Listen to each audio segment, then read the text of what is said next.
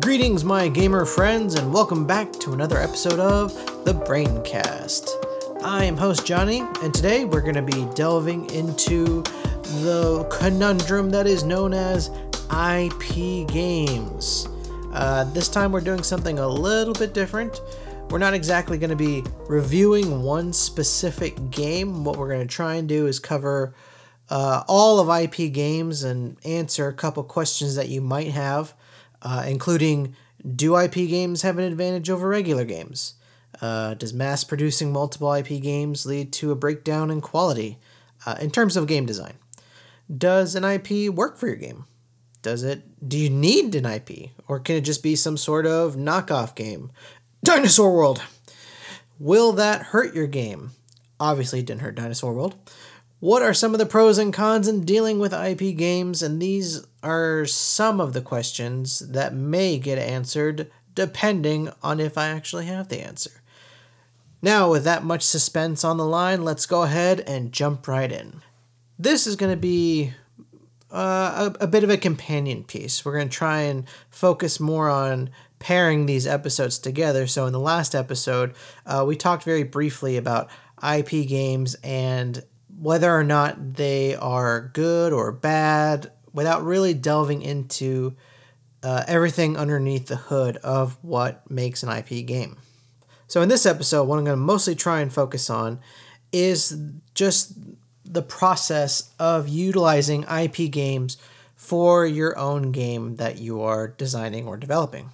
So without further ado, let's go ahead and jump right in. You're not here to listen to me talk about crazy random stories. You're here to listen about IP games. So I love to give the people what they want.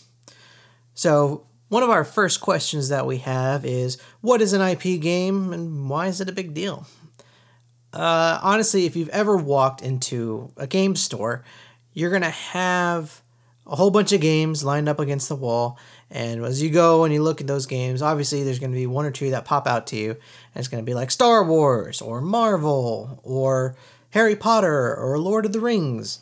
This essentially is what an IP game is. IP games are games that are based off existing intellectual property. At least this is how we, on this podcast, will define IP games. This includes games that are based on books, movies, video games, television shows, etc. Anytime you've seen something like a Harry Potter Seen It or a Lord of the Rings Flux, those are licensed IP games. Now, something that I think can be quite helpful when it comes to utilizing an IP is that it gives players a sense of returning to that universe that they already like. That brings us to our second main question. Do IP games have an advantage over regular games? I think that on the surface level, the answer is yes. Because obviously, you're just attracted to that kind of game. You're just like, ooh, Star Wars, let me see what this is about. Ooh, Marvel, I love Iron Man, let me see what this is about. And it kind of really is enough to draw you in, which is basically what it's mostly trying to focus on. It's mostly trying to focus on just drawing you in and letting you live in that universe for a little bit, depending on the game. So a lot of games do this, especially with IP games. It's very rare you see an IP game that uses the IP but doesn't actually use anything in the IP, because that would just be crazy. Aside from brand recognition, there's also the familiarity of a product. This is not the first Marvel game I've seen. This won't be the last Marvel game I've seen. And you're also familiar with all of the people that are in this game. You know Iron Man, you know Captain America, you know Wolverine, etc. So there is very little for the player to have to learn when they're already familiar with it. Another positive about IP games having an advantage is that they have a track record. Whether it's a good or a bad track record, they at least has a track record. Some people, they don't like to buy new games on the account that it just might suck. They feel that whenever you see something that has a track record like Star Wars, that it's a lot easier to kind of see the popularity of the game, see which one really takes off, see which one's kind of bad, And it makes it easier to kind of follow along than it does to look up and find a game that is not based off of an already existing IP. Now, that I feel is where the positives kind of end, because looking deeper, it's a little bit harder when it comes to games and popularity. Now, I know you're thinking, you're like, wait a second, you just said that those IP games are popular.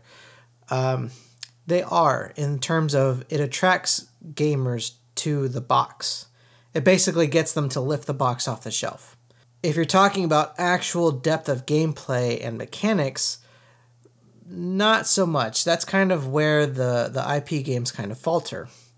Looking at just the last couple of years, some more of the buzzy games that kind of top the list of people that's just like, I have to have this game.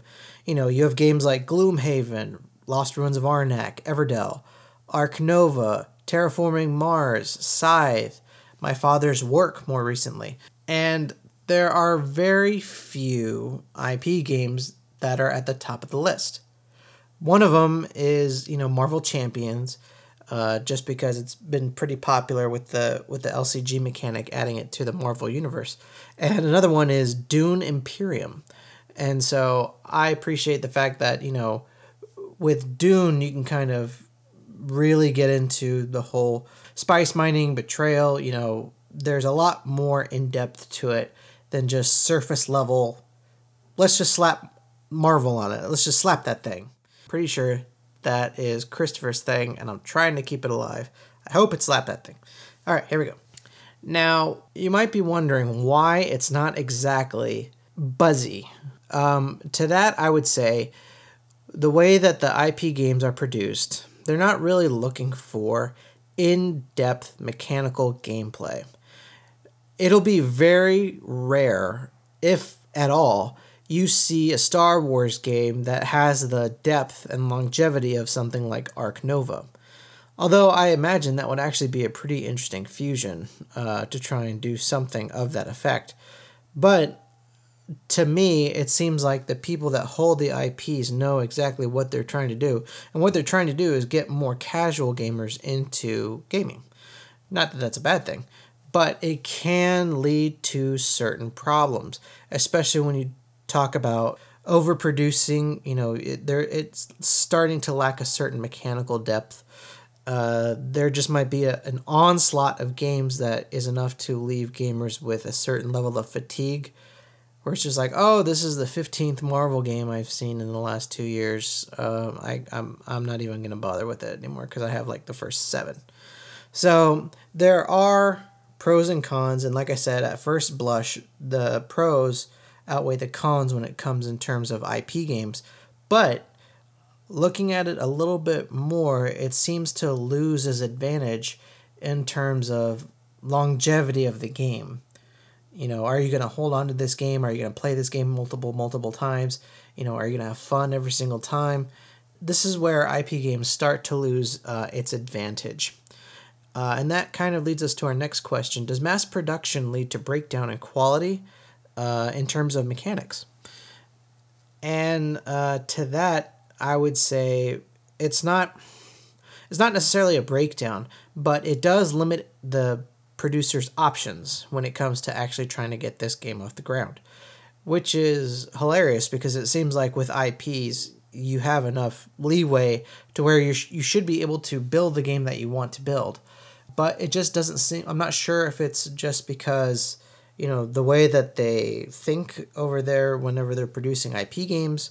I say over there, and by over there I mean just kind of like the people that own the rights to the IP. Do they actually see anything more than casual for these particular games? Will we ever see a Star Wars Ark Nova or a Marvel Gloomhaven? Are those options that have been entertained by anyone? That I can't answer that because that is a question that is that's above my pay grade. So I will say, however, that the real breakdown in quality kind of comes with the fact that if you're looking at a game, mechanically speaking, you probably won't get anything further than a medium to a medium light range of games. You'll never get a game that's just hard. You'll never really get a game that is time consuming. You'll never get a game that's really, really in depth. Now, I say time consuming, and I don't mean like Imperial Assault or X-Wing, because those are time consuming, but I feel like they're not time consuming based on mechanics. I feel like they're just time consuming because there's just so many things that you have to do. It almost feels kind of fiddly. It still requires strategy and depth. So with that, Star Wars does okay.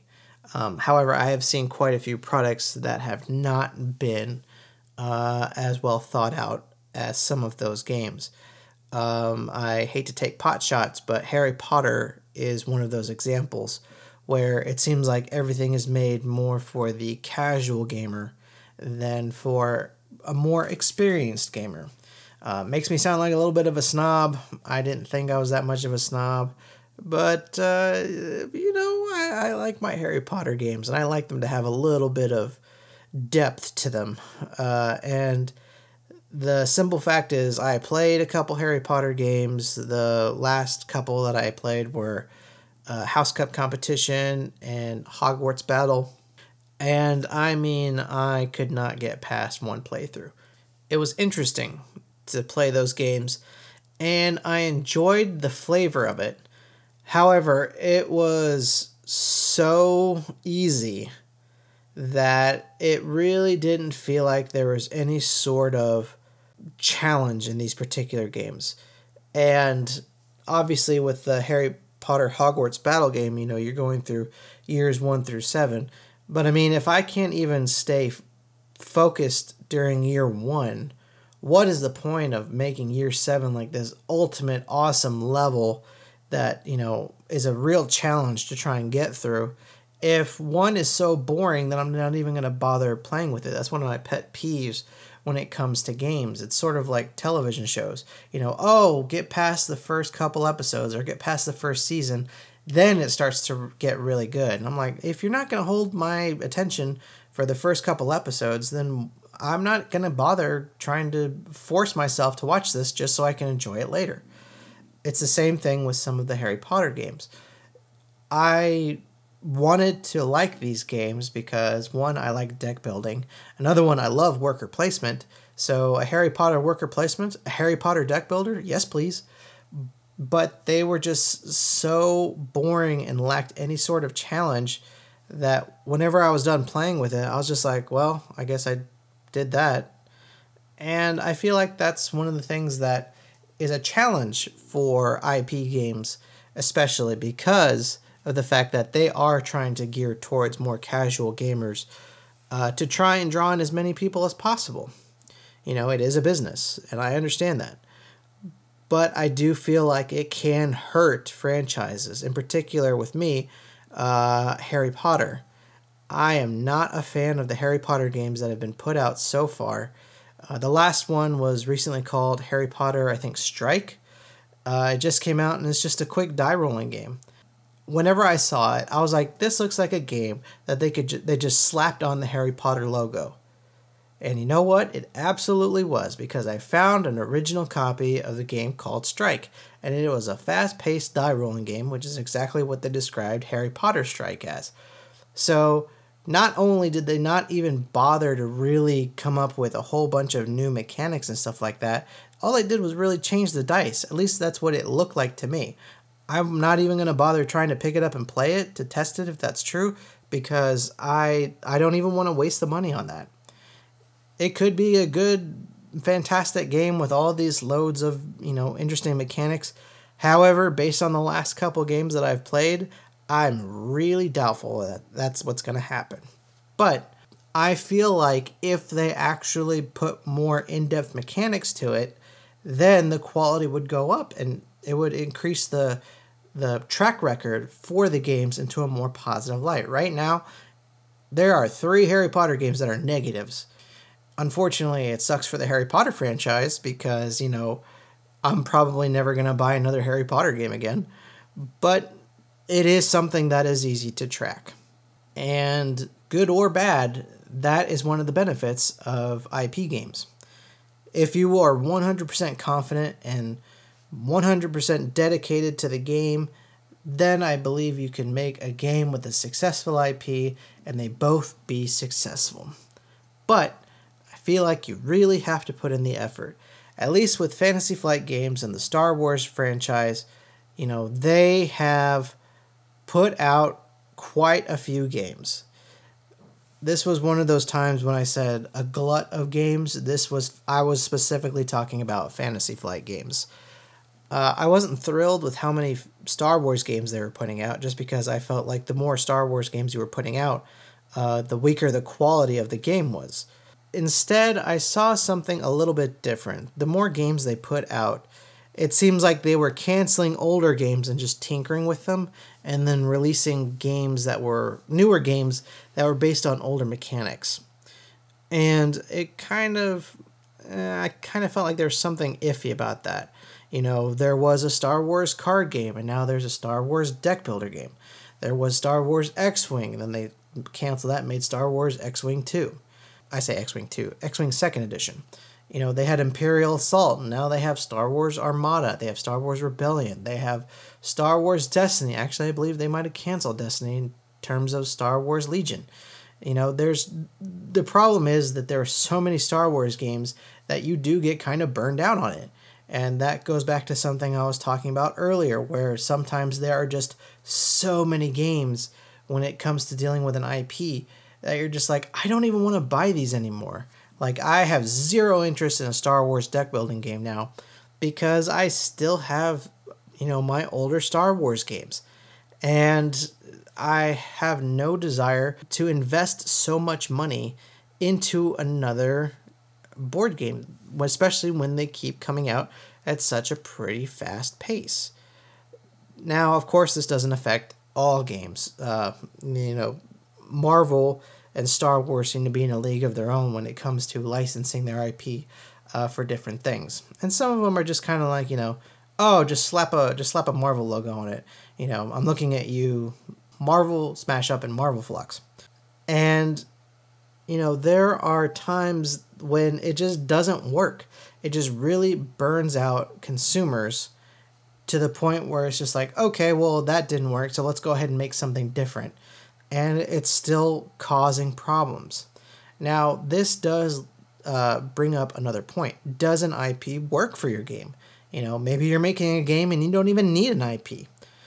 This can be kind of tricky because there are two ways of looking at it. One is that I need this IP to work with this game, or are you going to do it the other way where you make a game and then you can slap an IP on it?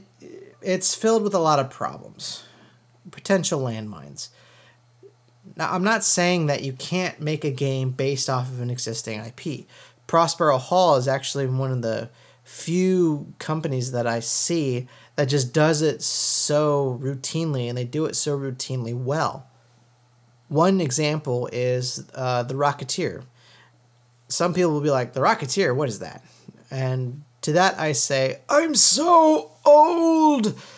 But The Rocketeer was a Disney franchise back in the 90s, and they were able to make a board game out of The Rocketeer. It was a dormant IP. There hasn't really been much going on. I think it was a comic book before the movie, and then it was returned back to a comic book after the movie, but I think that's pretty much it.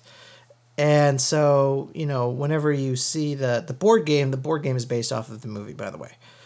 Whenever you see the board game, it is so interesting because it's asymmetric, 2-player. Each player controls one side. They're either the good guys or the bad guys. And as the good guy, actually as both, you're trying to get the rocket plans and hide them from your opponent. And your opponent's trying to uncover the rocket plans while trying to get more, I don't want to say victory points, but I'm pretty sure it was victory points. And whoever has the plans, I think, gets a certain amount of points. You also have objectives that you can complete for a certain amount of points. So just having the rocket plans doesn't guarantee you a victory. And all the locations are from the movie. All the characters are from the movie. And the artwork on the games are just gorgeous. It reminds me of Villainous whenever they were doing their game, and you could just see the attention to detail. Hilariously, Villainous was also done by Prospero Hall, I believe. The very first Villainous. I think Ravensburger has taken over it now. Going back to does it work for your game and not making a game based on, an IP, obviously the Rocketeer is sort of unique in that way, in the fact that the mechanics really function because it's the Rocketeer. Cliff Secord, the character, has ways of gaining rocket pack icons, and the more rocket pack icons, the faster you can move to different locations.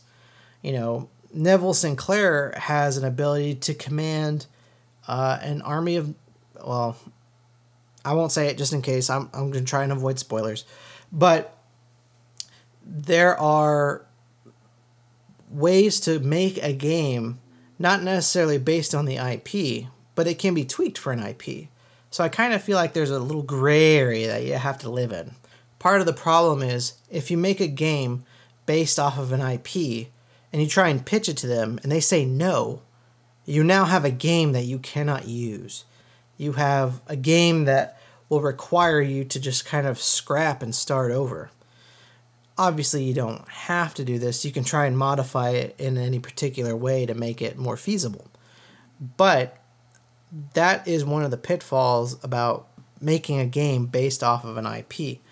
Making a game based off of the Harry Potter universe is full of, dangers, because it's like, oh, well, I made this game and, he has all these spells and stuff like that. And the Harry Potter IP controller says no.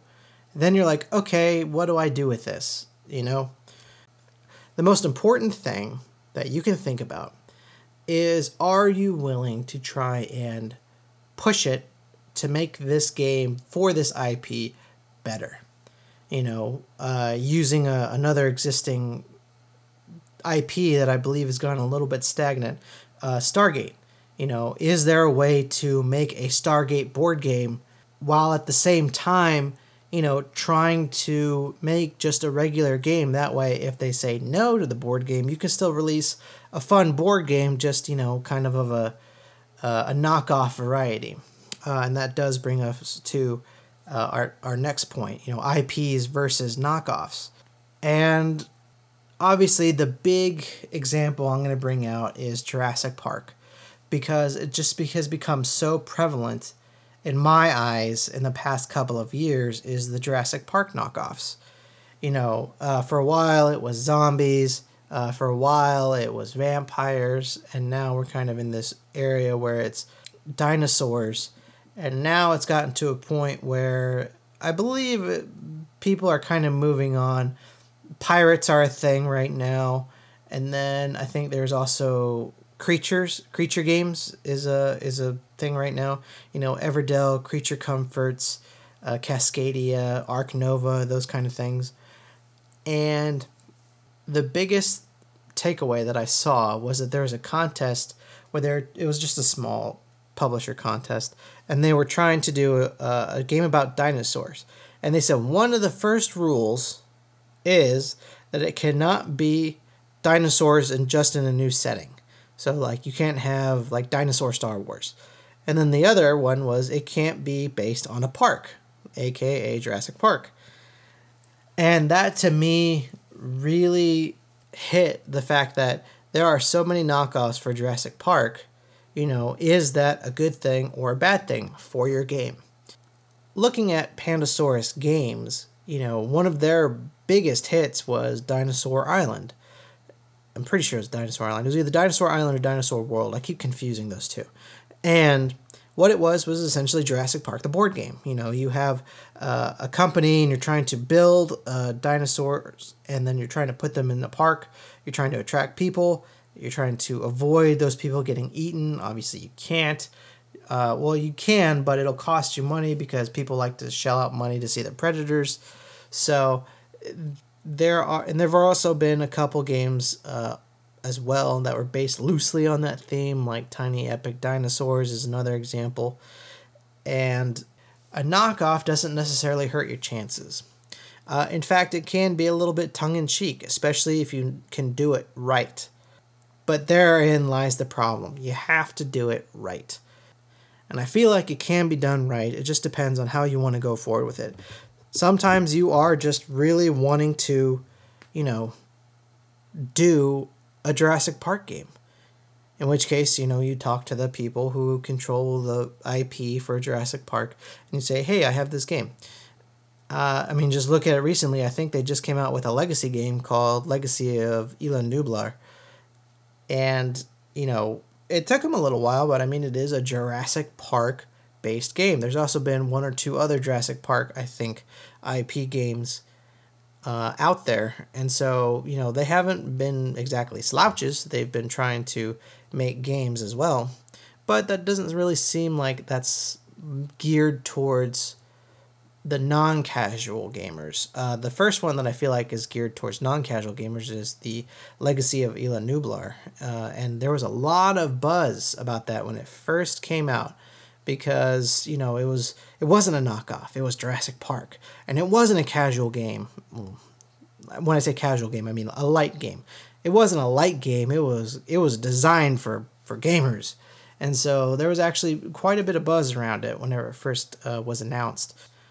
And I feel like that is a major plus because it's not like they haven't been putting out games for casual gamers. I believe that's more in line with the other ones that they've released.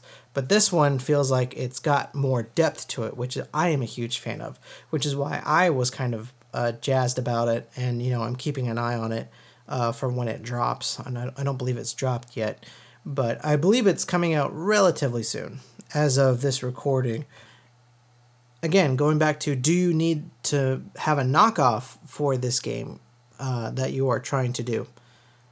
I don't think so. But like I said, if you do it and it's like in tongue-in-cheek fashion, or if it's just enough to where it's just like, man, this feels like a different kind of game than I'm used to, but it's still based on something that I also sort of like, sometimes you can get away with that. I feel like Sentinels of the Multiverse is a game that kind of followed that sort of pattern where they were kind of mimicking Marvel and DC games into another deck building game, except this time all the characters are really from a pulpy 1950s to 1980s kind of Silver Age comics, and it works for them. They're still making expansions today, and I believe it was released in 2011, 2012. So, 10 years later, they're still releasing expansions for it, which I completely respect. I think that's a good move. So knockoffs can draw success and can help you grow, especially if you're a fledgling company. Don't feel like you have to rely on the success of an IP and getting an IP in order to make your game a success. If you want to make a Stargate game, obviously you can make a Stargate game, but if they say no, well, you could always try and do it as a knockoff and, call it like the show that they had, the Wormhole Extreme, because I believe that was a spoof on the actual show. And so if you wanted to do a spoof of the show that was on the show, that might be tongue-in-cheek enough to where it could be like, that's hilarious. However, if it's not tongue-in-cheek enough, if it's just straight a blatant ripoff, you may open yourself up to legal action. So just keep that in mind whenever you're trying to do an IP knockoff game. I can't for sure say whether people will or will not, try and threaten legal action. But if sometimes, people are very, very controlling of what they can and cannot do with a certain IP. Doing a Star Wars knockoff or doing a Marvel knockoff, might lead to some potential problems. Not saying that you can't get past it. I'm just saying these are the things to keep in mind whenever you're trying to really focus on that. So kind of let's take a step back and look at all the stuff that we've kind of covered, just some of the basics, IP games, They do have an advantage, but it's only at first. Once you start getting into the meat and potatoes of the actual game, that's kind of where it loses its advantage and where you as the designer really have to shine in order to make the game even more excellent than people expect it to be. Mass producing is not the end of the world. It doesn't signify a loss of quality, but it can really stretch gamers' sense of, I want to buy this. You can't really have a fear of missing out if you put out a Star Wars game once every quarter, So, does it work for your game? Does IP licensing work for your game? That's something only you can decide whenever you're actually designing the game. Going back to Stargate, if it's a wormhole game, maybe you can try and package it as Stargate first, and then if they say no, then just package it as a separate wormhole game. I believe there's a game called Wormholes that's coming out, which looks very, very interesting. Of course, it's, based on a completely different idea. But, the ideas are there. The game concepts are there. So don't think that just because it's based on IP you can't do it. But be sure that you have a backup whenever and just in case they say no. Knockoffs are not the end of the world, but they have to be done right. Ultimately, tying it back to the other episode, are IPs too big to fail? That is a good question, because some IPs, they just won't go away. Christopher was using the example of Lord of the Rings. I was using the example of Harry Potter and Star Wars, I believe. Those games still draw enough interest to where people want to see them done. The question becomes, if you put out enough games, and if those games are just subpar quality, will it kill the IP? I don't think so, but they may take a break. They may reduce the number of games getting put out. They may try and look at why they haven't been as successful in the past couple of iterations of games that they've put out, and I feel like that is probably a good thing.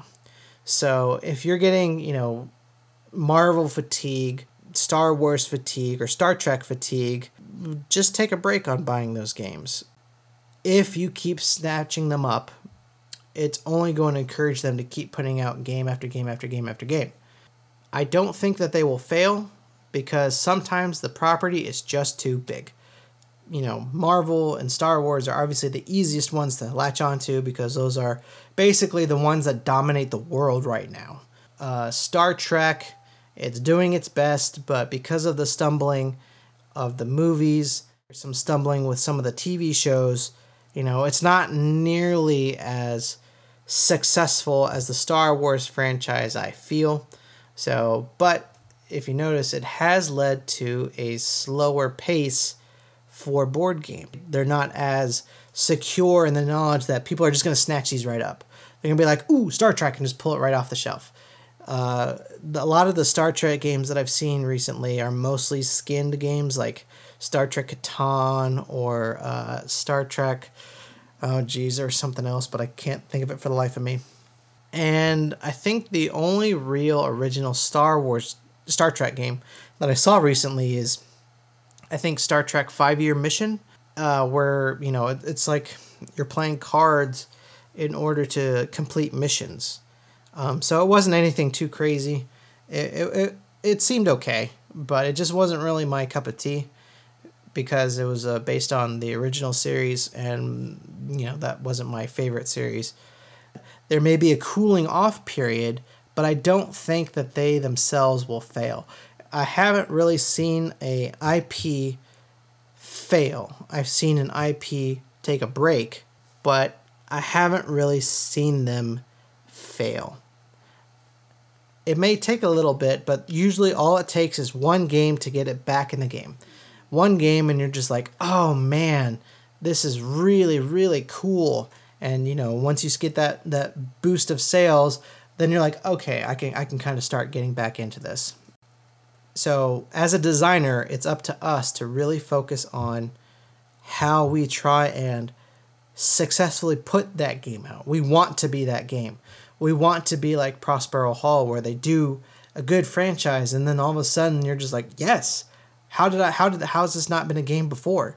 I mean, if you can, successfully make the Goonies a good franchise, or Jaws, or something like that. I mean, if they can do Jaws 2 and 3 in successful board game mode, I will be very impressed.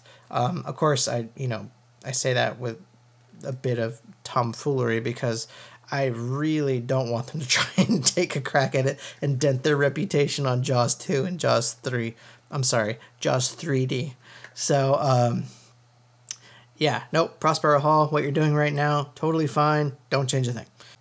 IPs don't die. They just go dormant until a game is able to revive them in a spectacular fashion. If you are looking to do an IP, you might want to look at an IP of a project that isn't really active.